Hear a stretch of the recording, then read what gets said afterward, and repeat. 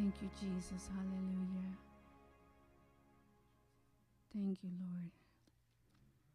We lack nothing in you, Lord. Amen. Lord, we lack nothing in you. Because you're the author of everything. And we praise your name.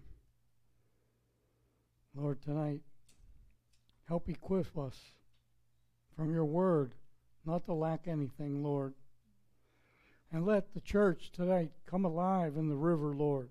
The river of your love. The wells of salvation. Lord, let your living water flow through us, Lord, tonight. Liven us up. Clean, fresh, pure, cool, living water. And Lord, tonight, as people see us as we go out into the world after church tonight, let them see that we are alive in the river. And let them choose life, that they too might have life in Christ Jesus. Yes. As the song said at the end, the living water. Jesus said, if any of you are thirsty, let him come to me and drink, and from his belly shall flow rivers of living water. Yes. Let it flow through us tonight, Lord, no matter what circumstance or situation we're in. Lord, all things are possible with you. Yes. So, Lord, liven our faith up. As we look at Joseph tonight, Lord, in chapter 39 of Genesis, Lord, let us see a man that was faithful to the end in a foreign country, all by himself, never turning his back on you, Lord God. Help us to do the same. Help us to have enough courage, strength, and love for you, never to turn our backs on you. To you be the glory, Lord, in Jesus' name. Yes. Amen. Amen. Amen. Amen. You may be seated, everybody. It's awesome you're here. As I said, we're in Genesis chapter 39. So, for those of you who just tuned in, I want you to know you're listening to the Freedom Church of the Palm Beaches. I'm Pastor Joe Trapani. We know other places have joined us just now, so I'm going to give the introduction again. Freedom Church of the Palm Beaches in South Florida. We invite you to tune in every Thursday night at 7:15 and every Sunday at 10 a.m. You have to go to Freedom Church website. Freedom Church PB stands for palmbeach.org. freedomchurchpb.org, and you can check out all about us, what we believe in, who we are, and you can donate online, whatever you see fit. So, as I said earlier, we're in expositional studies on Thursday night in the book of Genesis. We're going chapter by chapter, verse by verse. And on Sunday at 10 a.m., we're in Matthew. We're doing expositional again in the book of Matthew, the Gospel of Matthew, and we will be in chapter 5. Jesus just began his preaching, according in chapter 4. He began his preaching with the words, repent, for the kingdom of heaven is at hand. And then, people were following. He was healing people, and people were following him all around, and he used that as an opportunity to give us the most beautiful words that are probably written in the Bible, the Sermon on the Mount and the Beatitudes. So tune in Sunday at 10 a.m. Let's see. I think that's about it for our introduction. If you're local, we have a men's Bible study every Saturday at 9 a.m. right here, 2810 High Paluxo Road. We're a half a mile west of I-95 on the north side of the road, Freedom Church. So, we'll get into our study tonight. Get your Bibles out to Genesis chapter 39. Chapter 39. So far, we've had a great discussion. We saw the creation, we saw the fall, we saw the flood, the dispersion, We saw the people that were called, Abraham, Isaac, Jacob. We saw the covenant that was given to the patriarchs, and a whole lot of other things that we have studied. We can't go over them all again, but I just wanted to touch and remind you. Want a prayer request? For,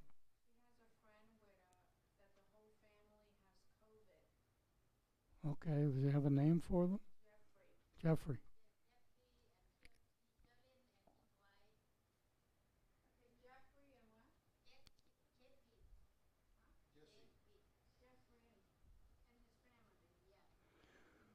Hold on, everybody. We're going to say some prayers here real quick. We're praying for some people that came down with COVID, the whole family, so we're going to pray for them. They probably don't know we're praying for them, but that's okay. God knows, and that's what we're depending on the Lord to bring it about. Jesse? Jeffrey and family. Okay. Also for Afghanistan. Okay. Missionaries. Okay, Father, tonight we come to you for Jeffrey and his family, Lord, a family that's got taken down with COVID-19. Lord God, as I've been saying all along, just because you get COVID-19 doesn't mean you're dead and going to be buried, Lord. We need to have more faith. We need to have more faith instead of fear. So, Lord, I pray for this family, Lord God, in Jesus' name, that you bring a healing touch to them, Lord God. You said if we tell this mountain to be taken up and cast into the sea, and if we don't doubt in our heart but believe that what we said will happen, then you would grant it to us. So we're coming against that mountain and Jeffrey's family, Lord, in Jesus' name. We're casting that mountain of sickness into the sea, Lord God, and move it out of his way, Lord God. So we just put that before you. You said that we have all authority on heaven and earth to come against evil forces of wickedness in heavenly places. And then you said, nothing shall by any means hurt us. So we're going to take that at your word, because your word is true. Jesus told us it was true. He said, I am the way, I am the truth, and I am the life. So, Father God, we know that every word of God is tested and it's sure. So, Lord, we at Freedom Church are going to believe that this family will be fine. And Father, the other request, Lord, was from some missionaries over in Afghanistan. I understand are in a lot of trouble, and I'm sure there's a lot of people over there. Lord, I don't know how people could be so evil. I just don't get it, Lord. But I guess as I read the Bible, I see how evil they are. And Lord, it just upsets me, Lord, that people aren't worried about their future, their eternal future. Lord God, they love to kill. Lord, I just pray for those missionaries. Protect them and keep them. Send your angels to guard around them, Lord. They need to get out of there, Lord, and somehow, some way open the door that they may exit safely with their families, Lord. So, Father God, we come against those Taliban, Lord, in Jesus' name, not only with weapons of carnality, but we come against those Taliban, those evil people that are trying to kill and murder people, Lord. We come against them in the name of the Lord Jesus Christ, Lord God. We pray for healing. We pray for protection. We pray for a hedge of protection around all the missionaries in Afghanistan right now, Lord. We don't know them, but you know who they are. So, Lord, put a hedge around them and let them be able to escape out of there safely with their families, as I prayed a little bit ago. Father God, we bind back the strong man, the evil demonic forces behind it in Jesus' name, and his cohorts of darkness. We cancel his assignment against our missionaries in Afghanistan and the children and the women there, Lord. So, Father, we thank you, Lord, that we can come against things in your name, things that are evil. We pray, Lord, that what this Taliban meant for evil, that you will turn it into good. And we believe that with all our heart, because your word says so. So, Lord, into your hands we commit these prayers. Let it rise before your throne as a sweet-smelling aroma, Lord, and answer our prayer for our brothers and sisters in Afghanistan. And to you be the glory for it all. In Jesus' name, amen. Amen. All right, Genesis chapter 39. You know, we're real here. We're not putting on a Hollywood production. You know, if somebody needs a prayer, we'll pray. You know, so don't get upset about that. For people out there that are in, you know, what can I say, army type mode. You know, you got to do it exactly the way you did it last week. No, you do it the way the Holy Spirit calls it, and that's what we're. It does kind of throw people off a little bit, but you know what? It's right from God. So those people got prayer tonight. They have no idea that we were even praying for them. And you know what? The reward for you guys is in heaven. God will reward you accordingly as we prayed.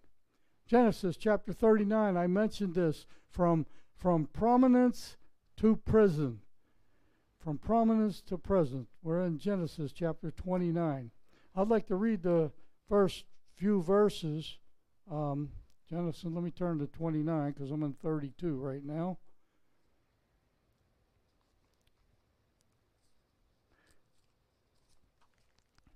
Genesis 39. I'm going to read the first 6 verses.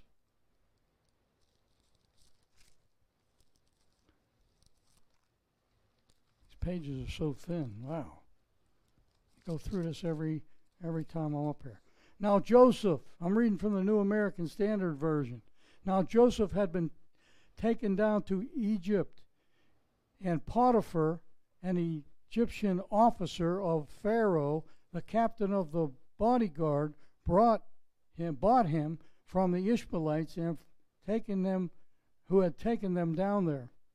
And the Lord was with Joseph, so he became a successful man, and he was in the house of his master, the Egyptian. Now his master saw the Lord was with him, and how the Lord caused all that he did to prosper in his hand. So Joseph found favor in his sight and became his personal servant. And he made him overseer over his house, and all that he owned he put in charge of. And it came about that from the time he made him an overseer in his house and over all that he had owned, the Lord blessed the Egyptian's house on account of Joseph. Thus the Lord's blessing was upon all that he owned in the house and in the field. So he left everything he owned in Joseph's charge, and with him there he did not concern himself with anything except the food which he ate. Now Joseph was handsome in form and appearance. That's setting it up for the next few verses, the form and appearance. Here, you know, in those 6 chapters that we just read, it is said there that the Lord was with him 5 times in 6 verses. Potiphar noticed that the Lord was with him. You know, now this guy serves thousands of gods, but he knew the true God was with Joseph, and he put him in charge of everything. 5 times. Notice that all's working, everything's working against Joseph to be a Hebrew man in a foreign land. There's a strange gods, there's a strange land, there's strange people, there's strange rules. There's you know, he's been stripped of his home, stripped of his family, stripped of his status, you know, from being a son in Judah's home to a slave in Egypt. But his relationship with God, the Father, did not change. Reminds me of what Paul said, my grace is sufficient for you. And here we see that in action in Joseph's life. Paul even wrote about it also in Romans 8:31. He said, if God is for us, who can be against you? So, you can see the New Testament and the Old Testament lining up spiritually as we move along. Joseph is a living epistle in a foreign land, and even Potiphar has known it. And that also points to an application for us, that we too should be living epistles in this world in which we live. Joseph's relationship with God was obviously recognizable, and same with our lives. We should also be recognizable by the world or the people around us, that we are different.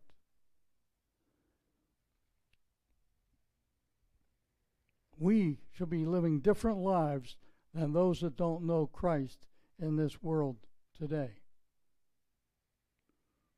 Joseph is very industrious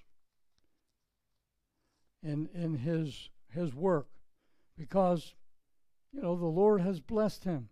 The Lord blessed him in the pit. The Lord blessed him as a slave. The Lord is going to bless him as a prisoner, and he's going to be blessed to be the second in command of the greatest nation on the earth at this time, Egypt. Nothing, absolutely nothing, derailed Joseph from serving God, even though he was, as I mentioned, in a foreign land, foreign people, stripped of his home, his family, and his status. Nothing derailed Joseph from God. Nothing. And it ought to be that way with us. At this time, I figure somewhere between 9 and 11 years, Joseph was working for Potiphar, until we see what happens in the next couple verses as we read. Obviously, Joseph worked very hard. He was patient, and he was faithful in whatever he did. So let's go read verses 7 through 10. And it came about after these events that his master's wife looked with desire at Joseph. Remember, he was a handsome man. And she said, "Lie with me." But he refused and said to his master's wife, "Behold, with me here, my master does not concern himself with anything in the house, and he has put all things he owns in my charge. There is no one greater in this house than I, and he has withheld nothing from me except you, because you are his wife. How then could I do this evil thing and sin against God?" And it came about, as she spoke to Joseph day after day, that he did not listen to her and nor lie beside or be with her. So Joseph is now being attacked by the wife of his boss, really. Potiphar's wife is propositioning him, and he's a high-value target. I want you to know that. He's an HVT, and that's what you are too, church. You are a high-valued target, and the devil wants to take you down, and he might even go to this extreme to have a woman chase after you, or a man chase after you, woman, when you're married to somebody else.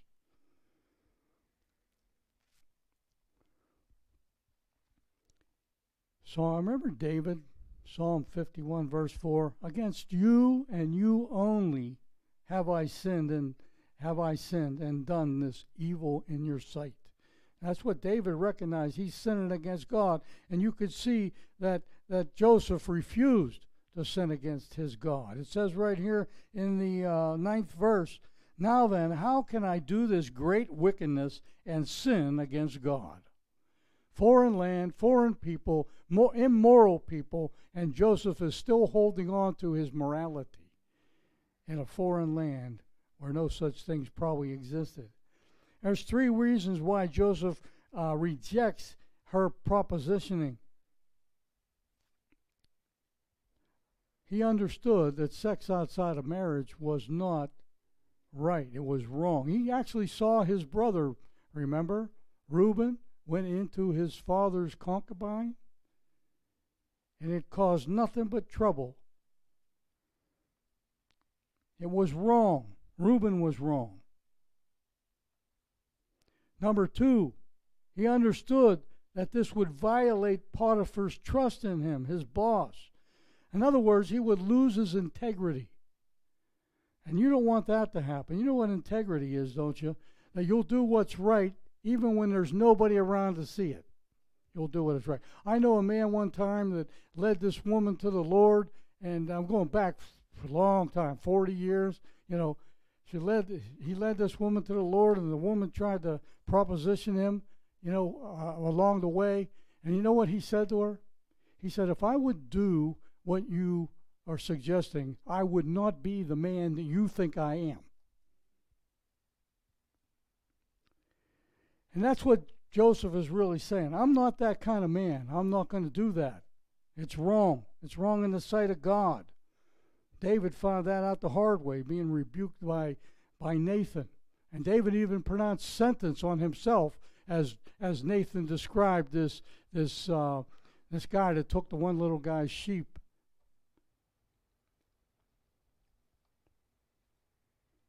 It's wrong. Shouldn't be done. Integrity. We need to keep our integrity. People will notice your integrity in this world as you walk, as a Christian on this earth. You'll become a bad witness. A lot of us Christians, maybe you are, and a lot of situations, maybe you're a bad witness. I don't know. If you are, you need to turn back go do an about face and do what is opposite of what you just did. Number 3, he understood his position before God. Here, Paul wrote it years later in Hebrews, if he wrote Hebrews, which I think he did. Hebrews chapter 4, verse 13, and there is no creature hidden from his sight, but all things are naked and open to the eyes of him to whom you must give an account. See, sometimes we think nobody's watching. Well, my husband will never find out. Well, the Bible speaks clearly against that. It says, be sure your sin will find you out. It will. Might be 20 years, might be 20 seconds, but your sin will be found out. He understood, and we have to understand, church, that no matter what we do, even if nobody's looking, God is looking. Because he's alive and he's well. She persists at this in verse 10. She went on, persisted at lying with Joseph, many times, propositioning him. And the same thing, the application today. Satan ain't going to let you go until you keep on running away from him and submitting yourself to God. Resisting him, I should say, is the way it's put in the Bible. Resist the devil. Well, submit yourself to God, then resist the devil, and he will flee. It ends up here that Joseph's the one that's going to flee, as you well know. There's 2 more ways Joseph typifies Christ in this chapter. Number 10, because I gave you 9 already. We're going to go over them as we go along. 2 more ways Joseph typifies Christ. Remember, the Bible shows Joseph as a type of Christ. It's a picture of what Christ is going to do. Number 10 is, he was tempted to sin. And number 11 goes along with it, yet he sinned not. Yet he sinned not. What we learned so far of Joseph being a type of Christ. I'm going to go through the 11 that I already gave you. Number 1, you can relate. Since you know your Bible and you know Jesus, you can relate to this. They both, Joseph and Jesus, were both shepherds. Is that true? Yes. Number 2, both Jesus and Joseph were both loved by their father. Is that true? Yes. Okay, both were hated by their brethren, and that's true of Jesus. It's recorded in John chapter 7.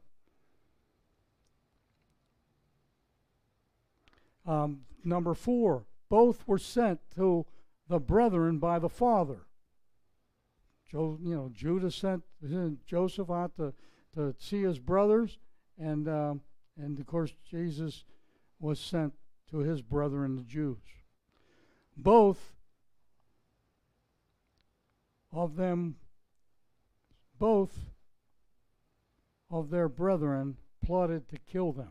The Jews tried to kill Jesus, scribes, the Pharisees, and of course his brothers, his blood brothers, wanted to kill Joseph. Number 6, they were stripped of their garments. As Jesus was stripped and whipped of his garment, so was Joseph stripped of his colorful garment, as you remember. Both were handed over to Gentiles. So we know that Joseph was handed over to the Ishmaelites, going to Egypt, and so was Jesus handed over to the Roman government, the Roman soldier. Both of them were sold for the price of a slave. You know that. Jesus was sold for 30 pieces of silver, and Joseph was sold for 20 pieces of silver. Both were taken to Egypt. You remember? Joseph had a dream, says, get your son, your wife, and your son to Egypt. And they both went to Egypt. Number 10, both were tempted to sin, and yet they sinned not. That's tonight's lesson. Both were tempted to sin, but they sinned not. Jesus was tempted in Matthew chapter 4, 1 through 11. We just went through that on Sunday. Was it this Sunday? Yeah, this Sunday. He was tempted by the devil. He was tempted by the devil in the desert, and he sinned not. Joseph was confronted and tempted by this wife of Pharaoh, or not Pharaoh, but Potiphar, and he sinned not also. So it's a type of Christ. He says one man in the Bible that typifies Christ in the Old Testament. And you know what? There's 39 of them in the next chapters that come up. 39 ways Joseph is a type of Christ. That tells you something. It tells you a whole lot. Overcoming temptation, taken from the life of Joseph, is for us today. Number 1, let your faith be known. They knew he was Hebrew. They knew he worshiped another God, Jehovah, as you well know. And in this chapter so far, by the time we're done with this chapter, there's going to be a couple more times added to it, but the Lord was with Joseph 5 times in the first 6 verses, as I mentioned. Joseph was one that kept busy. An idle mind is the devil's playground. I don't know if you know that. And also, Paul tells in Romans, he said, do not love the world or the things in the world. For all that's in the world, the lust of the flesh, the lust of the eyes, and the boastful pride of life are not from the Father, but are from the world. I crossed that over to 1 Corinthians chapter 10 also. Chapter 2, I'm sorry. Joseph was careful to never be alone with his temptation. He refused to be with her. He resisted the temptation, and we have that same way. Paul wrote, no temptation has overtaken you that is not common to man. God is faithful, and he will not let you be tempted beyond your strength, but with this temptation, he will enable you to escape it. Joseph is called the act. Joseph called the act of Potiphar's wife wanting to lie with him what it was sin. He said in verse 39:10, and we read it, how can I do this great wickedness and sin against God?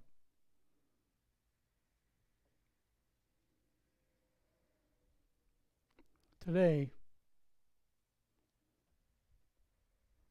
they don't call adultery, fornication, what it really is. It's a sin, along with a whole bunch of other things, as you well know. Number 5, Joseph knew how greatly his sin would affect others. That's written in Numbers, and I quoted the last part of it. Be sure your sin will find you out. It's biblical. It's going to happen. You're going to get found out one way or the other. Sin is destructive, as you well know. Joseph knew it, and he wouldn't do it. Number 6, Joseph knew that this sin was a sin against God, as is all sin, as you well know. But this sin is against God. It's against you. It's against your spouse also. Joseph and David called it what it is. Against you and you only, God, have I sinned and done this evil in your sight. You know, remember David, he sinned with Bathsheba. And he actually found out that she was pregnant, and sure, he put he gave his soldier Uriah an opportunity to sleep with his wife by calling him in from the field, but he wouldn't do it while his buddies were out there being slaughtered or killed. And Bathsheba got pregnant, and, David had to do something. So to hide his sin, he had Uriah killed by putting him in the front line. That sin not only affected David and Bathsheba, but it also affected Uriah, because he's the one that died. But it also affected the other frontline soldiers that were sent up front by the arrows of the country they were trying to conquer. It wasn't just one person that died of David's sin. It was a bunch of them, a bunch of soldiers. Number 7, Joseph just said no. I remember, was it Nancy Reagan said that years ago? Just say no to drugs. Just say no to adultery. Just say no to fornication. Just say no. It takes a lot of strength to say no. Who was stronger here, Joseph for running out the door, or the man that maybe would have slept with her? It's definitely the stronger one would be the one who runs away. Joseph, he refused. He just said no, and that's it. If we say no to sin, even if we feel like saying yes, say no. Verses 11 through 18. Get to the page again. 11 through 18. Now it happened one day that he went into the house to do his work, and none of the men of the household was there inside. And she caught him by the garment, saying, Lie with me.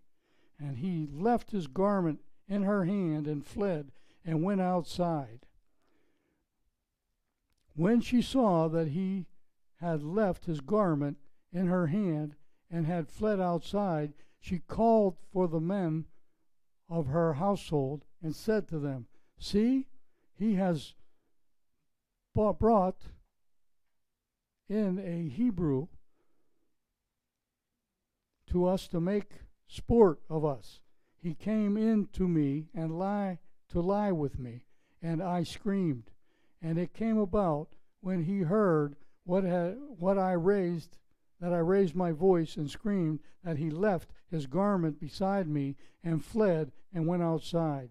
So she left his garment beside her until the master came home. Then she spoke to him with these words, The Hebrew slave whom you brought to us came in to me to make sport of me. And it happened, as I raised my voice and screamed, that he left his garment beside me and fled outside. Joseph here is falsely accused. And that's one more thing we can add to a type of Christ. Jesus was falsely accused. You know it was. He was innocent. And Joseph is falsely accused here by false testimonies of Potiphar's wife and the false testimonies of those that tried to crucify Christ. Joseph's response should be every man or every woman's response, to run away. Run away. The best way to overcome sin, run away. That's it. God provided a way of escape.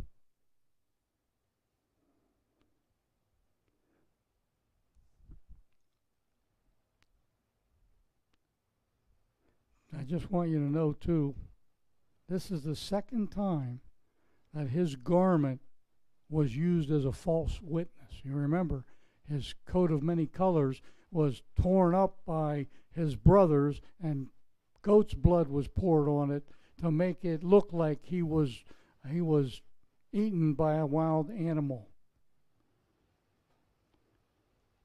This is the second time Joseph's garment was used as a false witness to him. Verses 19 through 23.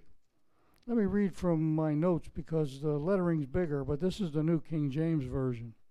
So it was when the master heard the words which his wife spoke to him, saying, Your servant did to me after this manner, that his anger was arose. Then Joseph's master took him and put him into prison, a place where the king's prisoners were confined. And he was there in the prison. But the Lord was with Joseph. Look at that. In prison, the Lord is with him, and showed mercy to him. He gave him favor in the sight of the keeper of the prison. And the keeper of the prison committed to Joseph's hand all the prisoners who were in the prison. Whatever they did there, it was his doing. The keeper of the prison did not look into anything that was under Joseph's authority, because the Lord was with him, and whatever he did, the Lord made it prosper. So we got 2 or 3 more times that we see that the Lord was with Joseph. Foreign land, foreign gods. Joseph is standing up for the true one and only God, Yahweh or Jehovah. Potiphar puts him in jail. There's 2 different views on this. He either believes his wife or he believes Joseph. His anger was directed towards Joseph. You know, I have a feeling that this wasn't the first time this woman had done that. Okay?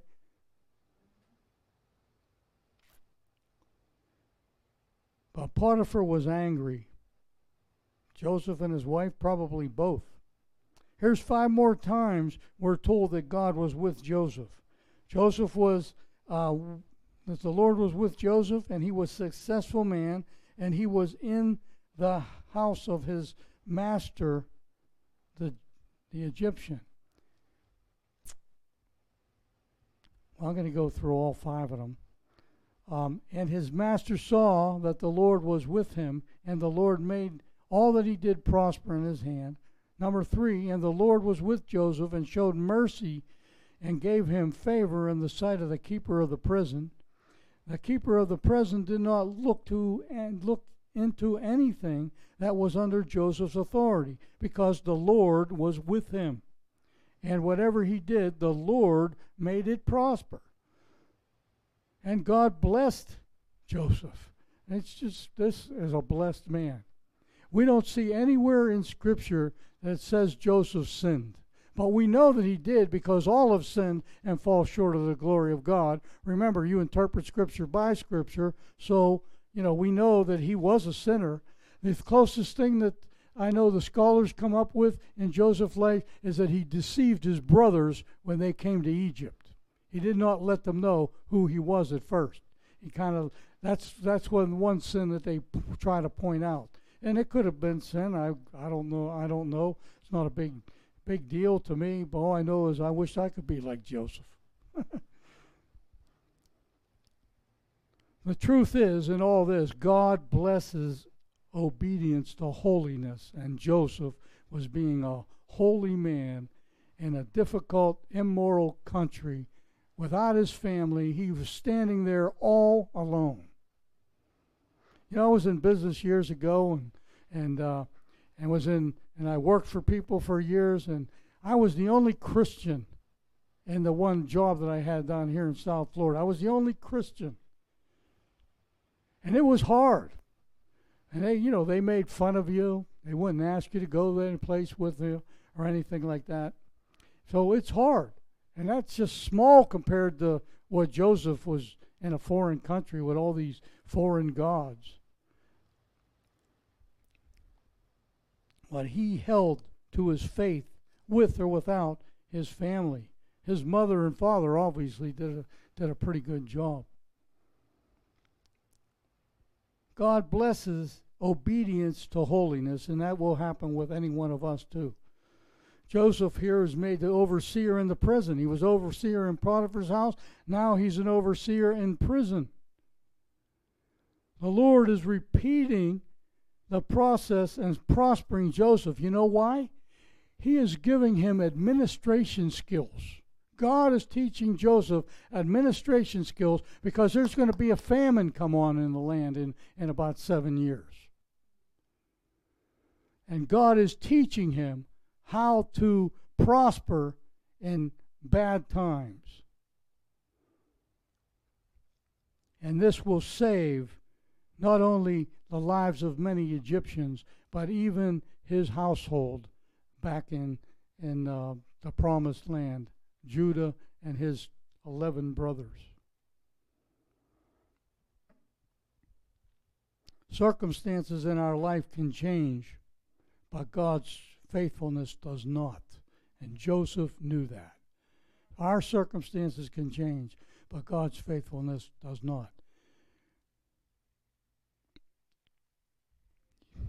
We know the scripture verse, the Lord's loving kindnesses indeed never cease. They are new every morning, and great is his faithfulness to us. Here's 4 more ways Joseph typifies Christ. He was accused by Potiphar and Potiphar's wife, and he did not utter a word. He kept silent, just like Jesus did in Matthew 27. But he answered him not a word, so that the governor marveled greatly. Also, both were respected by the jailer. The centurion saw what was happening at the end when Jesus was crucified, and he said, "Surely this is the Son of God." That even the jailer respected Joseph and, of course, Jesus. One more, number 15. They both were entrusted their defense to God. They really didn't stand up for themselves. They trusted God to get them out of this.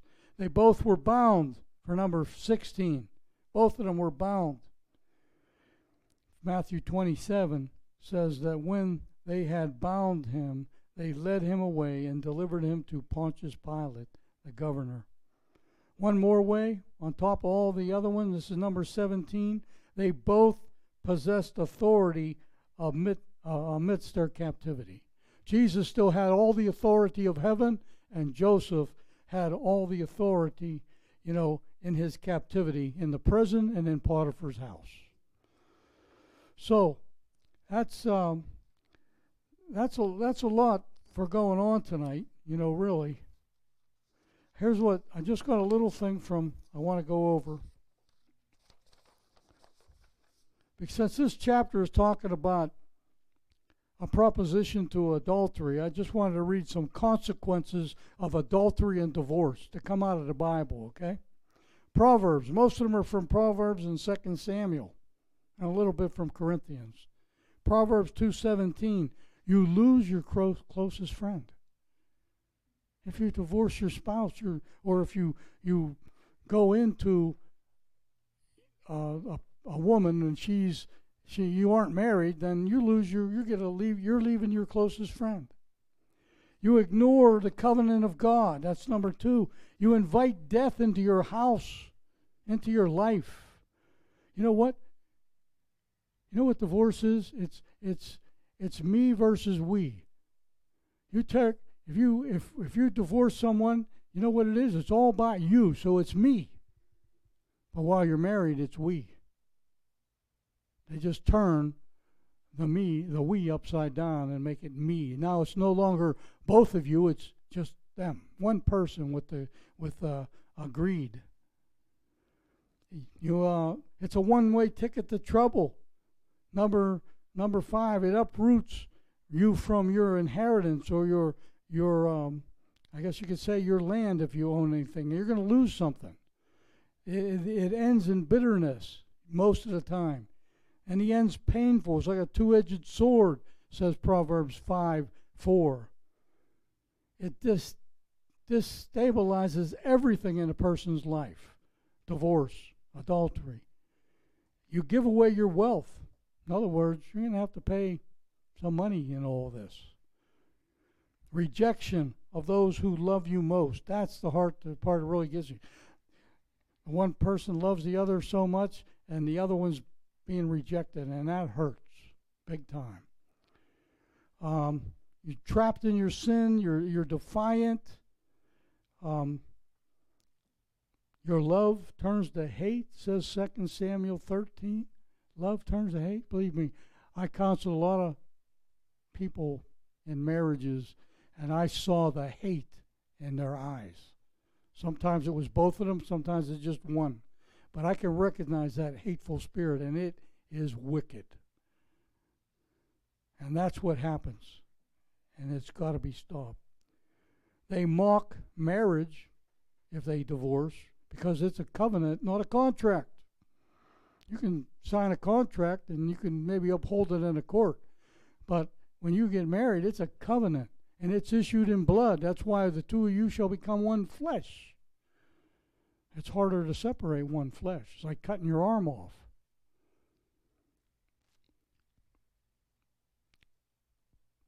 And in and through all that, you're developing a soul tie within a wrong relationship, which is no good. I'm going to give you some examples from Psalm 51. When David prayed, you know that Psalm 51 is David's prayer of confession or repentance. Here's what David had in verses 1 through 5. He said he has no peace. He has no peace because of the consequences of his sin. He had no fruitfulness. In verse 6a. Verse 6b, he had no wisdom. In verse 7, he had no purity. You read Psalm 51 and you'll see these things. In verses 8, 9, and 12, he's telling you he lost his joy. In verse 10 of Psalm 51, he says, my heart's unclean. He has an unclean heart. And that's why he's saying to God in verse 10, create in me a clean heart, O God. Create is the word, Hebrew word bara. It means from nothing. Here's what David's saying. Get rid of this old thing and put me in a new heart, from nothing. Start over. My heart's so evil. Give me a new one. In verse 10b, he's saying he lost his commitment. There's no commitment going on in his life. Not only to his, not only to God, but to others that are around him. In verse 6, he also says he doesn't have a right relationship. The relationship is wrong, was wrong. Now, verse 11, it says he has no assurance when we sin against God. Our assurance is taken away. We wonder, am I going to lose my salvation? Don't you? Something like that. Verse 12, he has no spirit to serve anybody anymore. It's all about me. It's all about me. He has no desire to teach others, to teach sinners the way. In other words, he loses his evangelistic spirit to lead other people to God. Why? Because he's embarrassed. He failed God. In verse 13, he says he has no purpose. He even lost his purpose by sinning with Bathsheba. He even says, verse 15 and 14 and 15 says, even the song went out of his heart. And you know David was a musician, right? The song's gone. That's got to hurt. In verse 16 and 17, he says, I no longer have any humility. Here's what he says. Now, let me read that verse to you. For you do not desire sacrifice, or else I would give it. You do not delight in burnt offerings. The sacrifices of God are a broken spirit and a broken and contrite heart. These, O God, you will not despise. He's crushed. David's crushed over his sin, especially because a prophet rebuked him for it. You are that man. You just pronounced your own judgment, David. Kill him. But God spared his life. He got mercy. Verse 18. He has no defense against Satan. Here's what it says in verse 18. You say, how do you get Satan? Do good in your good pleasure to Zion. Build the walls of Jerusalem. If you sin against God, your protective walls come down that are holding the enemy out. No longer is it a 20-foot high wall. Now it's just crumbled down and the enemy can just come right in and destroy you, and you lose your defenses. You need to repent immediately. And the last point, I believe it's the last point, 19 here, in verse 19, is you have no testimony when you sin against God. You've lost your testimony. You know, Paul gave his testimony many times in the book of Acts, and he talked about it in the epistles that he wrote. A testimony, your testimony is so important. If you lose your witness and your testimony before people, then you're going to be a failure at winning them over to Christ. So it's best for us not to do these things. Yet, these consequences are all over the church and certain individuals all over the country, I guess you could say, because a lot of people in the country, they aren't moral at all. At least Christians have morality laws put before them. So we want to stay away from that. For any of you out there that are struggling with this, thinking, well, I can find a better mate, you better stop it now, because the consequences are awful great. They're awful great. And until you repent and of your sins and turn around and go back the other way, you're going to be hurting big time.